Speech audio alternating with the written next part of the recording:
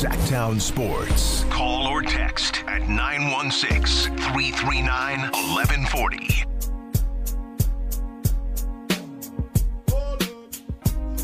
Nine 916-339-1140 is the number. All guessing callers join us from the Folsom Lake Honda hotline. Folsom Lake Honda, your one-stop Honda shop. Let's get out to Doug, who wants to be a part of the conversation. What's up, Doug? You're on Stiles and Watkins. Gentlemen, love your show. How are you guys doing today? Great, good. We're good. All right. Well, I got 2 points I wanted to bring up, and the one you were just talking about with the Halliburton forever and ever talk. Yes. Who did better? I still think the improvement that we've got by having Sabonis, and I don't care. I mean, I love what Halliburton's doing. I'm very happy for him, but I'm really happy that we've got someone that we can run our offense through and stuff and perform the way he has with his triple-doubles and his very common double-doubles. And I think it's a great piece and a great fit for us. The one that I never hear anybody talk about, though, is maybe they didn't want Fox. And no one ever talks about that. All they say is, well, look at the trade we got, and both teams got this and stuff. Yeah, but no one was the fly on the wall in that room when that went down. It's like, hey, well, maybe they don't want Fox, and we just want Halliburton. So that's one. And the other one is, and I'll go to my grave on this one, as long as Luka is on Dallas, they will never win a championship. You can have the biggest crow in there, and I'll come in and eat it because I don't mind, because he has gone in and he ran Dennis Smith Jr. out of town. He ran Porzingis out of town. He's had all these guys that have come in there that they keep trying to put guys around him. And guess what? The fit is not working because at the center of it is Luka, and the next team to do that is going to be Trae Young with Atlanta because they're not winning with him, and they've gotten rid of a whole bunch of guys for that. Love your show. Have a great rest of the day. Thank you. Thanks, great Doug. Call, Doug. Yeah, no, great call. And yeah, the Luka thing, we've talked about Luka Ball and how I think the Mavs are still trying to figure things out. Another person, Jalen Brunson. As far as the Halliburton versus Fox thing, Chris, got to give kudos to Chris, who has said that on the show. If the Kings valued Fox and Halliburton the same way or about the same and went out and was trying to make a move, they maybe said to the potential suitors like Indiana, hey, whoever you want, just take them, right? Yeah. And they said, okay, we'll take Tyrese, right? Yeah. They didn't push one or the other. Or maybe they did, and they said, we actually want Tyrese. Are you willing to do Tyrese? And the Kings said, we think it's close enough. Sure, we'll do Tyrese. That easily could have happened as well. Yeah, from what I understand, that was the case too, is for the most part, I mean, whether it was Philadelphia, let's not forget that there was some Ben Simmons talk at that time before he was already damaged goods, but that was before we really, really officially 100% knew he was damaged goods. I mean, De'Aaron was being shopped just as much as Tyrese, but the reality of the situation was it's not viewed this way now, but people were afraid of De'Aaron's contract. They were like, this guy's already making max money. You guys have not made the playoffs with him. Why should we want to accept that kind of money when Tyrese is still on a rookie contract, and he's a little bit more versatile in terms of his shooting, and we see his passing ability as well.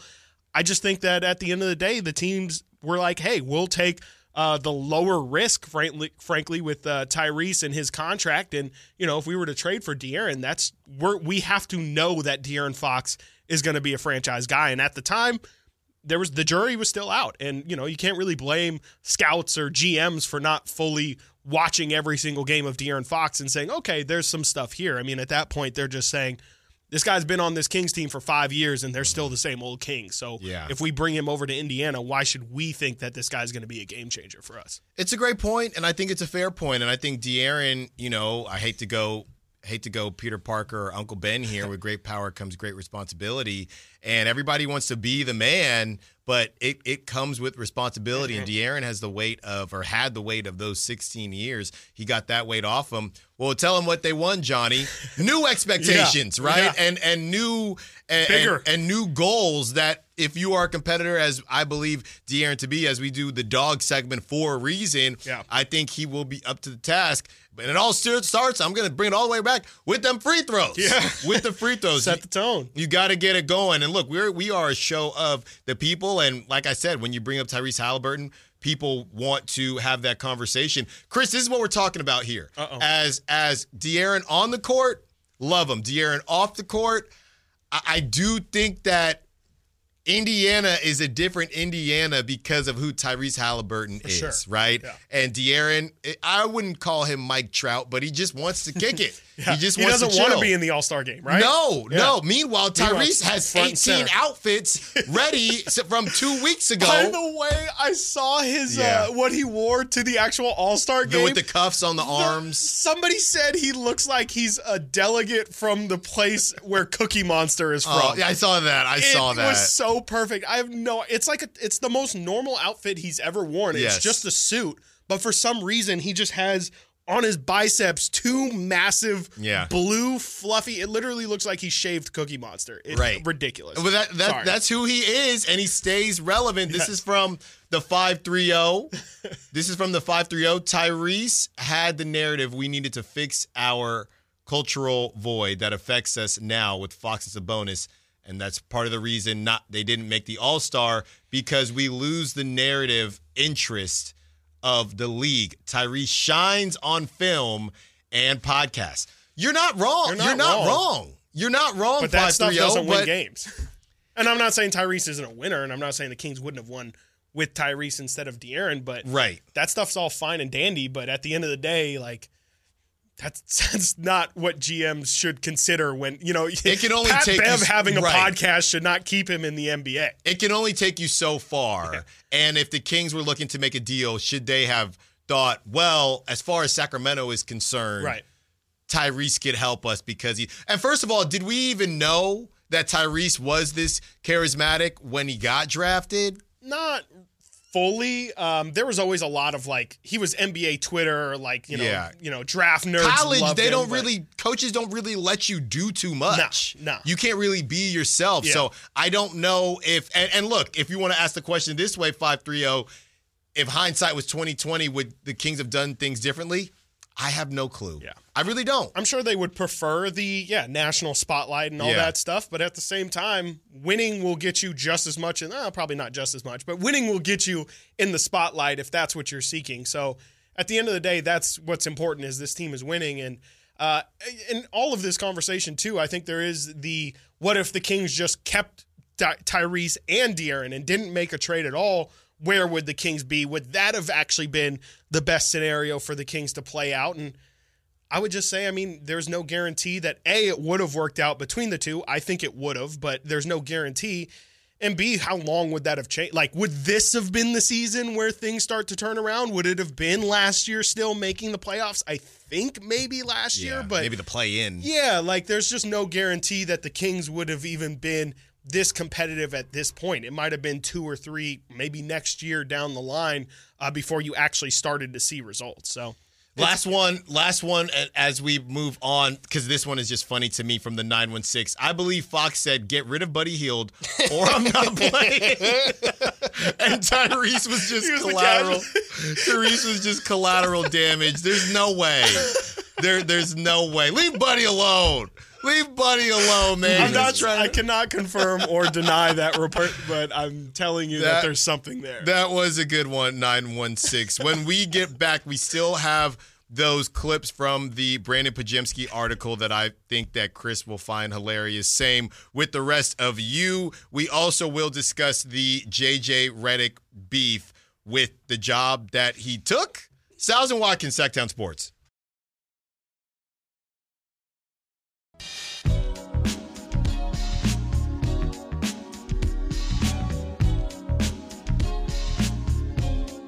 Live and local.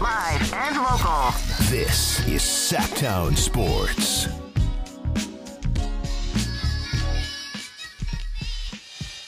Anthony Slater wrote an article about Brandon Pajemski, and look, we joke about, before we get into this, we joke about Brandon Pajemski, but I do think he's going to be a good player, and I think he just, honestly, I see a lot of, there are different types of competitors, and he's just one of those competitors that, I know it's the classic, you love to have him if he was on your team, you can't really stand him if he's not on your team, and that's why we're falling on this this side of the ball here, but Anthony Slater put out an article on The Athletic as, Brandon Podziemski has said stuff like, I plan on taking the torch from Steph and things like that.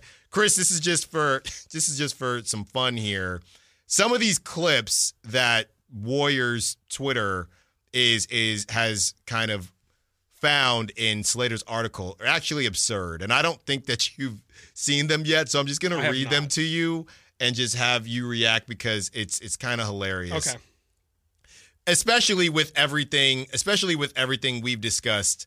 With people just doing too much. So this was Draymond. This is from Bleacher Report, kind of reporting on it. Draymond says Brandon Podziemski yelled at him once about a turnover during a scrimmage. Watch out! During a scrimmage. So after Draymond came back, Podziemski said, "We can't have a turnover for game. You cannot turn the ball over for game."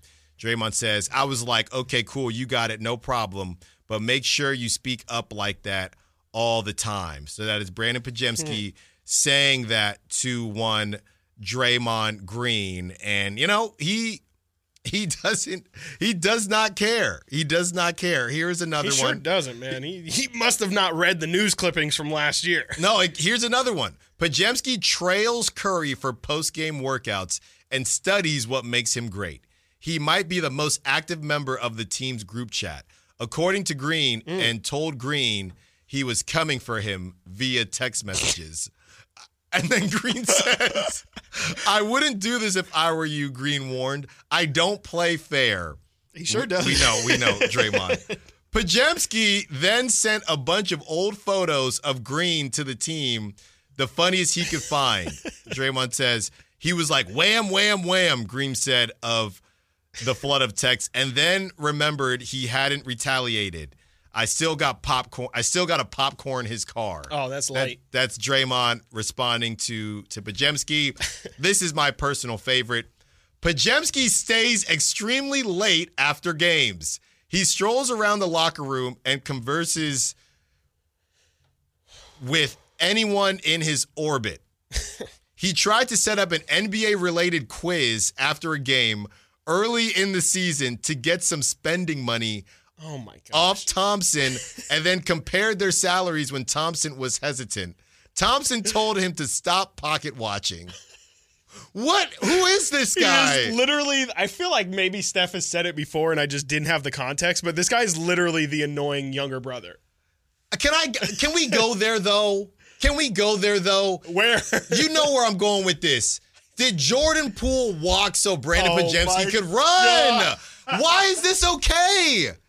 Why is this okay for Podziemski to do? Why this is okay either? Because I'm like, this sounds more annoying than Jordan Poole. That's why I'm like, lesser men, lesser things have gotten a lot worse retaliation. I cannot believe that that Draymond. I mean, I would imagine that Draymond is probably on a no punch policy at this point, but I cannot believe that someone would have the audacity to just walk in that locker room with all of those Hall of Famers, all of those rings, and then say, "Yeah, like, y'all really ain't nothing. Like, you guys are just my teammates. I don't really view you guys." A quiz is insane. That's insane. That is crazy. So you're setting up a quiz, and somebody else would set up the quiz. So if you win, you take some of Clay's money. I can't answer that. I think that's hilarious. I honestly thought I must be misreading this. That's what I thought. That's crazy. I mean, good for him. Like, you need to not be afraid walking into a locker room like that. I can't imagine how difficult it is to, again, see all those rings, see all those Hall of Famers, and not just fall in line. But that's pretty cool. I will say, all hating aside, like, it's pretty cool to see a rookie walk in there and kind of walk in with the confidence that I am me, and like, I'm pretty great as a person. Like, I'm not gonna, shelter myself from you guys because you guys are who you are. Y'all are gonna have to deal with me. The group text thing to me is the most fitting part. Like, I could definitely there's always one guy who's hyperactive in all of the text chains. Maybe that's why I joke about Podziemski so much, because he's me. That's me. But that's great, especially in a team. You need somebody like that. You absolutely need somebody like that, especially for that Warrior team that probably at this point takes themselves way too seriously. He sounds like a guy who's just constantly reminding them, y'all really ain't nothing. Maybe not Steph. He just but stays it sounds after like Draymond. games. He's very unafraid. He follows Steph around. It's just great. 916-339-1140. Let's get to TC, who wants to be a part of the conversation. What's up, TC? You know what it is. What you got for us? Yes, sir. My two guys. What's up with it, man? Watkins and Stiles. Yes, sir. Not too much, man. How you feeling? Just vibing, man. Ready for the second half, man. The Kings gonna finish top 6, man. We're gonna finish 6th seed, man. I'm gonna leave it at that, and we're gonna win our first playoff round. I'm gonna call it right now, man. The boys, the band gonna come in lit up, ready to go, and everybody gonna go. Okay. But what I got on that for sure, that's how I'm feeling.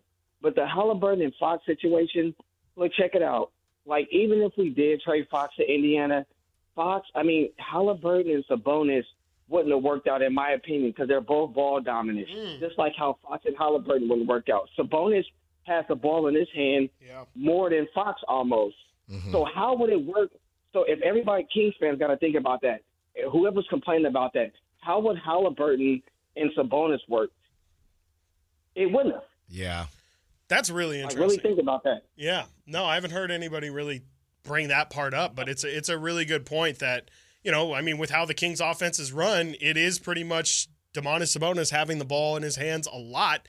And I'm not saying Tyrese Halliburton wouldn't be able to run off of screens, and you can maybe even argue with how good of a shooter he is. Like, he's just kind of adding to the Kevin Huerter, Harrison Barnes, Keegan Murray, just putting shooters around Sabonis. But yeah, it's definitely interesting. Tyrese would not look like the Tyrese that we see today. That's for sure. I mean, that man has the ball in his hands pretty much every time down the floor, and that's why he gets so many assists. But it's interesting. It's definitely interesting to just think about stylistically how different Tyrese and Sabonis would look as opposed to how it looks now. I do think that it probably would be at the detriment of Sabonis. Like, he probably would have to have the ball in his hands a little bit less, and it would probably turn him a little bit more into like a Jonas Valanciunas, like a little bit more back to the basket as opposed to all the craftiness that we see now. But I think that is the chicken or the egg thing. Yes. Is the Kings offense set up like that because of their personnel or because of their system? If they have decided to keep Tyrese, then are you accepting, hey, Sabonis, this is what your role is going to have to be. Yeah. We're not going to have you do this or whatever the case is. So, ultimately we'll never know.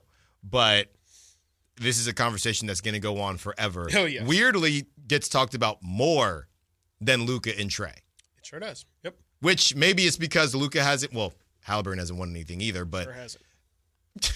but maybe it's just because people feel that Trey isn't as far away from Luka. I have no clue, because it's not as if Halliburton, especially when you get Sabonis back, it's not as if the Pacers, I guess when people say, oh man, the Kings screwed up that trade, what are you imagining? Are you imagining to not make the trade and to just keep running with De'Aaron and Halliburton? Are you imagining Halliburton and Sabonis? Mm-hmm. What is it that you think would have been the perfect situation for the Kings? Yeah. And ultimately, I don't think people know.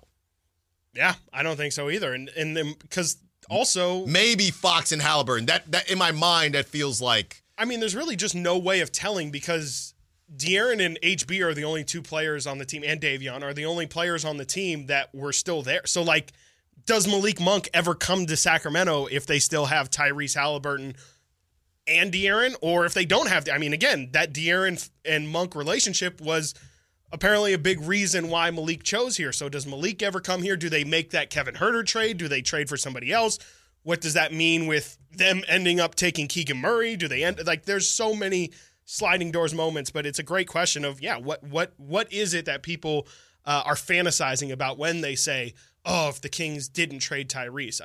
I've never gotten a good answer to that, or gotten a answer to. Yeah. When we get back, JJ Redick continues to complain about a job that he accepted. Stiles and Watkins, Sacktown Sports.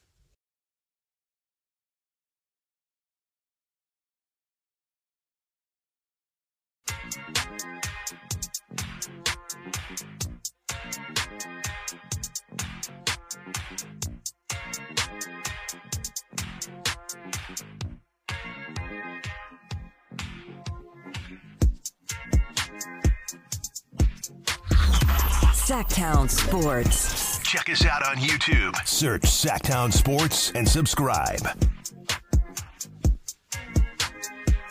Nick Wright has had a lot to say as JJ Redick has been very vocal about, I guess, the state of sports talk. And JJ Redick has joined First Take and has been that voice of reason. And people see clips, and that's the thing, Chris. I think people see clips that don't watch First Take. Yes. And they say, JJ's fixing First Take. But if you like First Take, as Nate and I and Chris as well, we were talking about food. Right? If you are in the mood for, that's the same thing we said about when Keith Lee came to the Bay Area, right? Keith Lee really likes soul food. Soul food is not the best in the Bay. So now people think that the Bay doesn't have good food because Keith Lee, who really likes soul food, it was hard for him to get good soul food because that's one thing that's lacking. He didn't go on a taco trip. Right. He didn't go on a look burrito. for Mission burritos. Right. He didn't go on a sushi extravaganza. Right. So JJ Redick now is I guess complaining about what fans want because he has takes that are more X's and O's. He has takes that are more hot takey. Right. And he is upset, I guess, that one got more views than another. And JJ, you got to understand where you are. Let's hear from JJ and what he had to say on that. Since when is it players' jobs to educate people on basketball? When did that become a thing? Isn't that our job? I'll answer. I do that as my job. That's my job to educate people on basketball. I'm letting you speak, and then I'll answer. It's our job, Stephen A., to educate people on basketball. It's our job. And here's the reality. This is the ecosystem we live in. I can do a video on my podcast. Where I break down the last 9 games the Pelicans have used Zion Williamson as the primary ball handler and what type of actions that has led to. I looked it up this morning. 54,000 views on YouTube.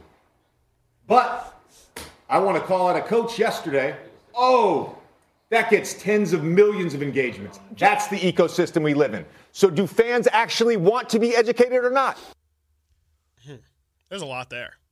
Is he asking a question? This is First Take. It's a debate show. I don't know if there's anything educational about First Take. I mean, I don't understand. This is the same thing that we talk about as we were discussing food. Again, sometimes, and I'll say the same thing we just talked about tacos, right? Yep. Sometimes I have a taste for Chipotle. In California, everybody, oh my goodness, how could you eat Chipotle when you live in California and you have such good Mexican food? It's not that I think Chipotle is good Mexican food. Yeah. I just have a taste for Chipotle. Mm-hmm. If I want really good Mexican food, authentic Mexican food, then I won't go to Chipotle. Right. It's the same thing with McDonald's. Sometimes you have a taste for McDonald's. JJ, you're taking these checks and you're surprised or upset that you get more clicks when you say a really hot take versus X's and O's. I don't really understand what he's upset about. I think he's upset that he thought that he was going to probably change the landscape of everything because he was like, I'm going to give this player's perspective and this is what people are yearning for. And he's figuring out that that's just not how media works. It's all sensational and like loud yelling. Like I'm sure JJ's going to be so upset when he sees how many clicks this is going to do. Right. This is the stuff that gets people going. And I would love to break down games and film and all that stuff, but there's just not a market for it. And there is, though. There's a market for it. There's not a mass market for it. But whatever he's talking about, that X's and O's thing, this is what's tripping me out. That wasn't on First Take. Right. So I don't know what you're upset about. Yeah. First of all, JJ, you're rich. Okay. Also, if you had a problem, don't take the money. Don't take the job. Yeah. So you have a situation where you can do your hardcore viewership, hardcore basketball hoop head thing there. You're doing it. And then you have your First Take thing. So you're upset that some fans care more. People care about people and relationships. Yeah. Number one. Yeah. That's what it is. Yeah. It's drama, right? It's drama. It's all it is. That's why Simone's like, why do you think there's reality television?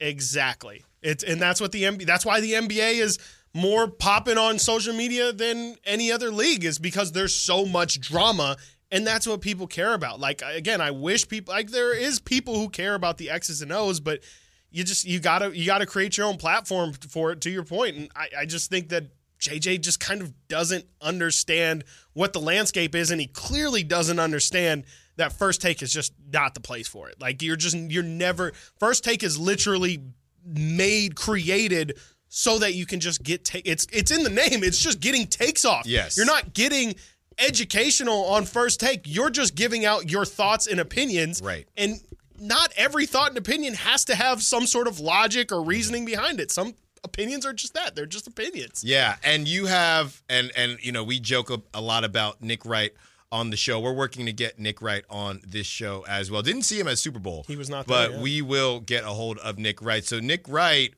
says, he's got a couple here that I find pretty funny. And he says, I totally understand folks who aren't into televised sports discussion debate. It's not for everyone. I will never understand someone who is incredibly wealthy, opts into working in the space, and then simply uses the platform to complain about how useless / dumb the space is. Yeah. Just, you got to utilize it for yourself, right? Like, you got to figure out how to make it work for you. And I don't hear, I'm pretty sure Zach Lowe doesn't love being on NBA Today sitting next to Kendrick Perkins but that's why Zach Lowe is like, I have my podcast for that. And JJ just kind of, I think, needs to understand the same thing, that when you're on First Take, that's not for what you want it to be. If you're going to be on First Take, you got to play the game. But if you don't want to be on First Take, that's what your podcast is for. And if people are going to look at, and to your point too, what is he upset about? Like, what exactly is it that he's upset that video didn't get? Because I'll tell you what, I don't know. I'll take 54,000 views or whatever. Right. That seems like a pretty good thing to me. I don't know. It sounds to me like he's just upset that being loud and being upset gets clicks, but you knew welcome this. To 2024, my guy. That's always been the case. You knew this. Nick Wright goes on to say, personally, I'd be a little embarrassed, for example, if I got invited on to talk deep X's and O's and I just yelled at him saying, this is boring, let's rank players. To know exactly what you signed up for, take the check, then whine about how beneath you it is wild to me. He said he had one more tweet. So Nick Wright was really, really getting after JJ. Fox versus ESPN. Yeah, that makes sense too. Yeah. And Nick Wright had one more that said, I wouldn't go to, essentially, I'm paraphrasing, I wouldn't go to an Uno party and complain about playing Uno and tell everybody how we need to play chess. Yes, exactly. I think that is a spot-on metaphor, because that's the thing is JJ's just, he got invited to the Uno party and he's not trying to play Uno. But it's like, if you're not trying to play the game that you're signing up for, that you've been invited to do, then don't do it. Tell your bosses at ESPN, hey, I'd rather go on NBA Today. Like, does he have, like, just, again, you gotta understand the situation that you're walking into. And I think he does. And I think he does, but I believe, to be honest, I think he knows what he walked into. I think he's just upset that he, like you said, hasn't been able to change the landscape. And he's been the guy who's essentially caped up for the real hoop heads, right? Yeah, right. But the whole thing is, JJ, the group of people that you're speaking for, they're only seeing you on social media. Right. Because they're not watching First Take because they never liked that type of show. Yep. So you're winning on NBA Twitter, but you're losing when it comes to the viewership because people that turn on First Take want to hear the debates. Exactly. That's why they've been watching for years. Right, exactly. People, you said you don't really watch First Take. Not at all. But you probably like when you see JJ, I JJ love getting on clips. Too. Yes, I mean, but I'm saying when JJ gets on Mad Dog or whoever, that's cool. Yeah. But that's because you don't watch. Exactly. If you watch, JJ, I didn't turn this on for you to tell me how stupid I am for watching the show. Absolutely. Now I'm just going to turn it off. No one wants to be talked down to. Exactly. 916-339-1140. Let's get to Raymond, who wants to be a part of the conversation. What's up, Raymond? You're on Stiles and Watkins. You got about 30, 45 seconds. What you got for us?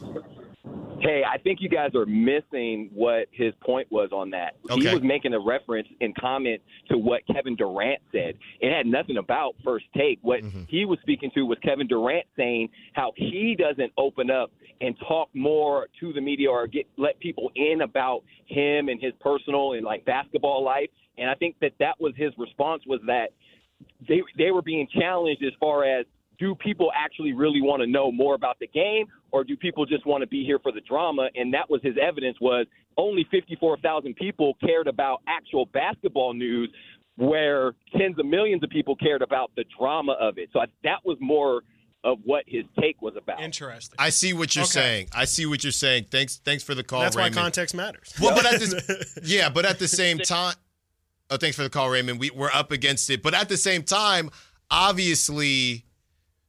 So is Nick Wright doing this on purpose then, is my question.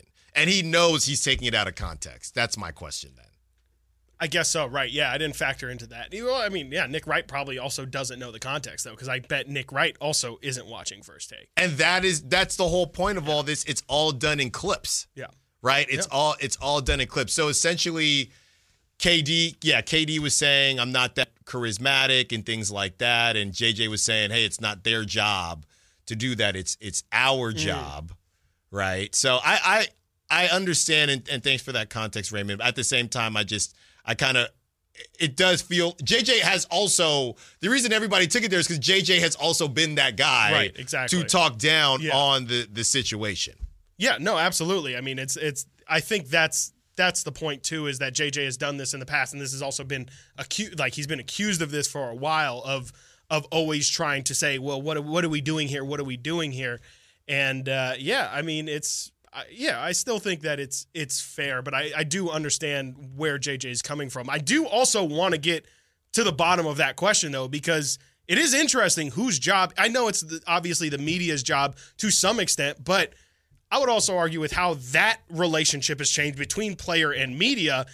The players have kind of taken it with all their podcasts and stuff, have taken it upon themselves to be the one who teaches, because frankly, they don't really talk to the media like that when it comes to those kind of stuff. All we really get is the press conferences. We don't really get the personal one-on-one conversations to really find out what's going on. So I do think it's an interesting question of whose responsibility is it to educate the general audience.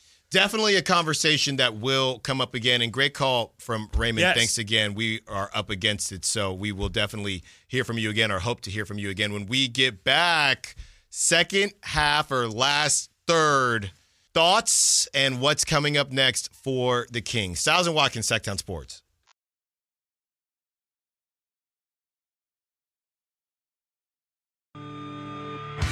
Sacktown Sports. Call or text at 916-339-1140. We are fully loaded for this crossover crosstalk with both the Drive guys, Whitey Gleason and Kyle Draper, joining us. Fellas. Yeah, look who's back. Look who's back. back. Back again. Back in the building. Yeah. I need a vacation from the vacation, I'm telling you. That's fair enough. Gosh. I know. I want to start here, fellas, before we get to kind of the thoughts for the second half. This just came out, and it's being pushed there about 2 hours ago. Most valuable franchises, and they have a top 5 here. At number 5, the New York Yankees. At number 4, the Los Angeles Lakers. At number 3, the New York Knicks. At number 2, the Golden State Warriors. And at number 1, the Dallas Cowboys. My question is, throughout sports and how things rotate, right? You see the 4 teams that are just always there. When is the last time a team has been able to do what the Golden State Warriors have done? And do we think it's at all sustainable? Because I don't. I think when Steph is gone, this thing is, and I'm always telling Chris about how good I think Jonathan Kuminga is, but when Steph is gone, this thing is going to drop, right? When is the last time there's been, Drape, you know the term old money, new money, right? The Warriors kind of new money. Yeah, 100%. Once Steph goes away, this thing is not going to stay where it's at, right? No, I mean, the closest comparison I would make would be the New England Patriots in football. That's a good one. They had that sustained run. They were among, one of the top 5s when they had Tom Brady and things were great. And then Brady leaves. You've seen they've fallen off. Yeah. It's sort of how I feel, what you're alluding to with Steph Curry. Once Steph leaves, they become the Orlando Magic. Or good team, nice solid franchise. No diss to the Magic. But, I don't go to Hawaii. I don't go to Mexico and see Orlando Magic jerseys. I see Steph Curry jerseys do. all over the place. And so I think it'll fall off when Steph leaves, like you said. Yeah, I think it's probably going to be similar unless the Chiefs hit again with the Chiefs, right? Chiefs right now with Mahomes and Taylor Swift and Travis Kelce, whenever that thing kind of cools off, the question is what happens next? What do you think, Whitey? Well, I think having signed Quinones, I think they're set for a while. Were you listening during our Brandon Pajemski when we were reading off the clips from the Anthony Slater article? No, I like Quinones. I'm kidding. I think he's a good player, Yes. but obviously I'm kidding. What's up with pods? So Pajemski, I mean, just some of the clips from this are just kind of outrageous. And you saw the one, it was when Draymond was coming back from suspension. We can't have a turnover for game. You cannot turn the ball over for game. He said that to Draymond. He also says Pajemski trails Curry for post-game workouts and studies what makes him great. He might be the most active member of the team's group chat, according to Green, and told Green he was coming for him via text messages. Yeah. I wouldn't do this if I were you, Green warned. I don't play fair. Pajemski sent a bunch of old photos of Green in the team group chat. And last but not least, my personal favorite, Pajemski stays extremely late after games. He strolls around the locker room and speaks with anyone in his orbit. He tried to set up an NBA-related quiz after a game early in the season to get some spending money off of Klay Thompson and then compared their salaries when Klay was hesitant. Thompson told him to stop pocket watching. You know, it's interesting to me about what the point Kyle made. You see organizations, and the Warriors, maybe they're on the brink of making this mistake. The Bulls did it. New England eventually fell into that. Teams convince themselves that, yeah, we have one of the elite players or a combination group of some of the greatest players ever, but we did that. Mm-hmm. We put that together. Yes. And, you know, what happens? Belichick's like, we need to move on from Brady. You know, okay, well, then you're done. And the Bulls, Jerry Krause, you know, rest in peace. Right. We're going to move off of this team, but it's okay. We did it once. We can do it again. Well, you can't because there's only one Michael Jordan, one Scottie Pippen, all that. It's like the Kings when they had Weber and Vlade and that great team, and then when those guys were gone, it's like, well, we'll get Spencer Hawes and we'll get Jason Thompson. We'll just do it again. It's like, nope. And the Warriors will not be able to, like you guys are saying.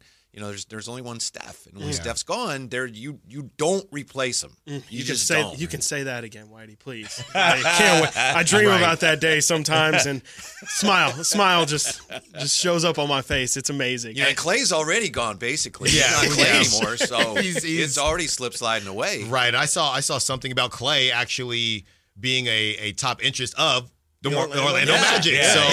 And they're just trying to. Klay actually is shady becoming the Pascal Siakam, OG Anunoby. Let's just put him on 10 different teams and see where he actually ends up. And Chris talks about how Kings fans will be happy, or Chris will be happy when Steph is done. And I think he can. Yeah, I saw the coolest thing last night. Have you seen any of that Indiana stuff that they have on NBA TV to celebrate the All-Star game? I haven't watched it, but I've seen it. So last night they had Reggie Miller and they had Isaiah Thomas and they had Larry Bird. And Larry Bird was talking about Klay. He's going, did you see he had like 60 points on 8 dribbles?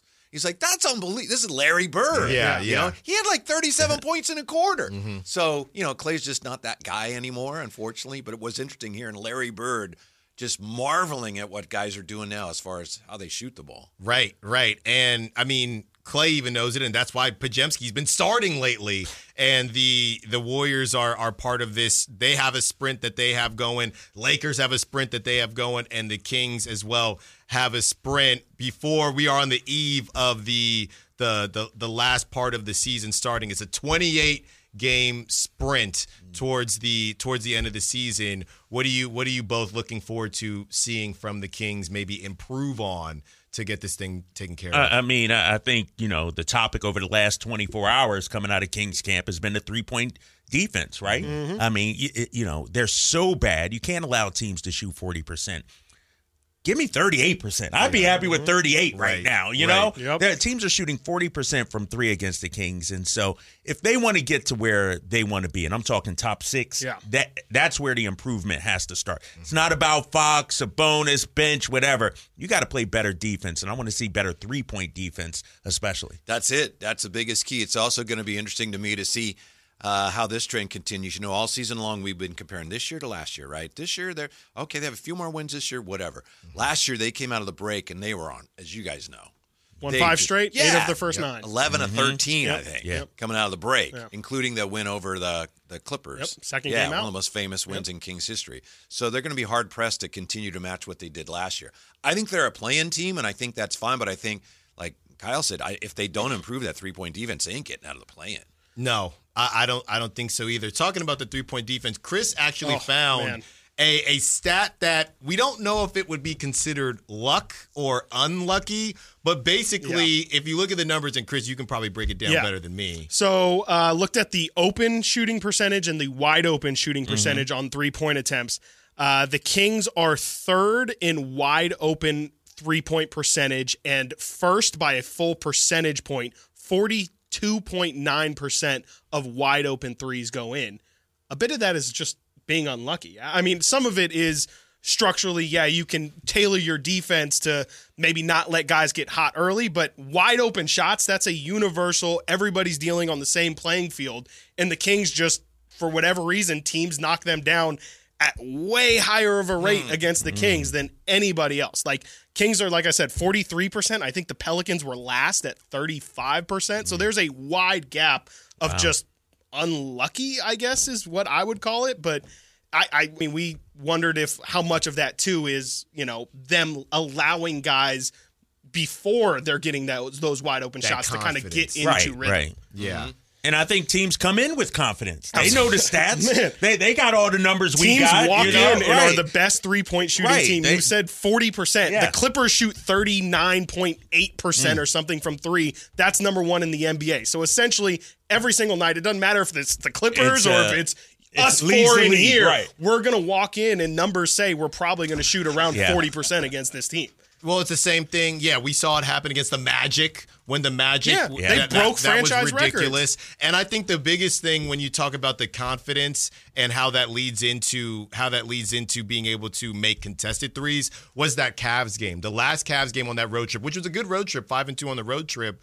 But early on in the game, they got going. Then later, whether it was Strus or whoever it was, they were making, or Karis LeVert, tough buckets, tough threes, because that confidence and that's a great three-point shooting team, too. It is. That was a bad combination. It was. And that was the one where, Chris and I thought, if you get this done, that's really impressive. But as the Kings kind of have been through this first half of the season or prior to the All-Star break, consistently inconsistent, but we will see what happens tomorrow. Chris and I got to get out of here. Thank you for listening. Thank you to Nate Littlefield for doing his thing. Thank you to Larry Kruger for joining us as well. The Drive Guys up next, fully loaded, getting you ready for King Spurs tomorrow. And until tomorrow, secure the bag, light the beam.